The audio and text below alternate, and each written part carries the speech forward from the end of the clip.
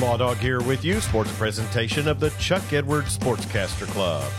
We want to remind everyone that you can hear Right Radio Sports on your time by subscribing to Western Oklahoma Sports on Apple and Google Podcasts. District championships on the line Friday night at the Eagles Nest in Weatherford as the boys and girls hosted Woodward. The Lady Eagles got their fourth win over the Boomers this season with the help of a 26-13 second quarter as they pulled away with three-pointers like this one from Marley Teasley. Right wing, now down into their turnover. Now left corner three, Marley Teasley in there. Let that Eagle soar once more. Timeout on the floor.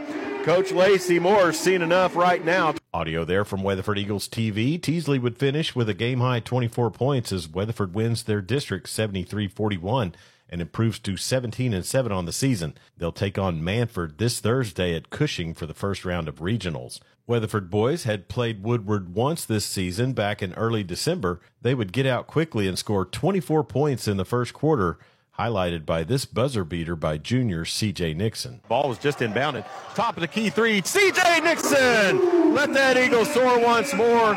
Nixon would lead Weatherford with 18 points, and Tate Sage would score 17 as Weatherford wins at 65-34.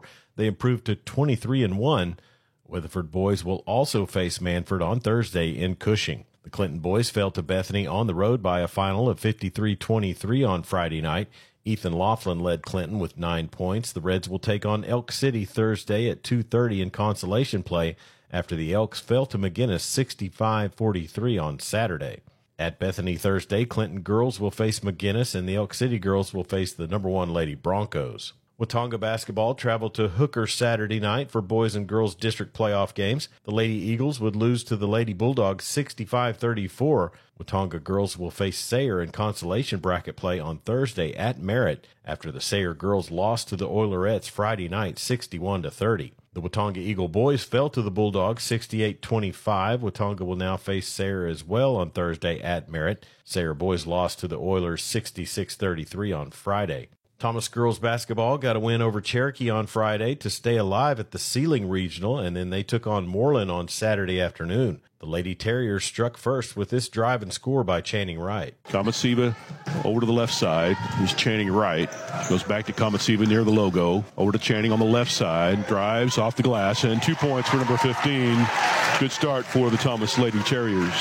Mike Crow on the call there on Terrier TV. Thomas would be tied at 14 apiece at the half, but could not get their offense going and fall by a final of 40-25. Jorgen Stewart led Thomas with 9 points, and they finished their season with a record of 15-13. Class 4A Wrestling Regionals wrapped up Saturday at the Tornado Dome in Clinton. Tuttle led the team scoring with 327 points. Clinton finished in 7th place with 127 points, while Elk City was 10th with 59 points and Weatherford placed 16th with 29 points. The Reds had state qualifiers from Marquise Martin at 106 pounds as he finished 2nd. Vicente Gutierrez finished 5th at 138. Landon Wilson was 5th at 157 pounds.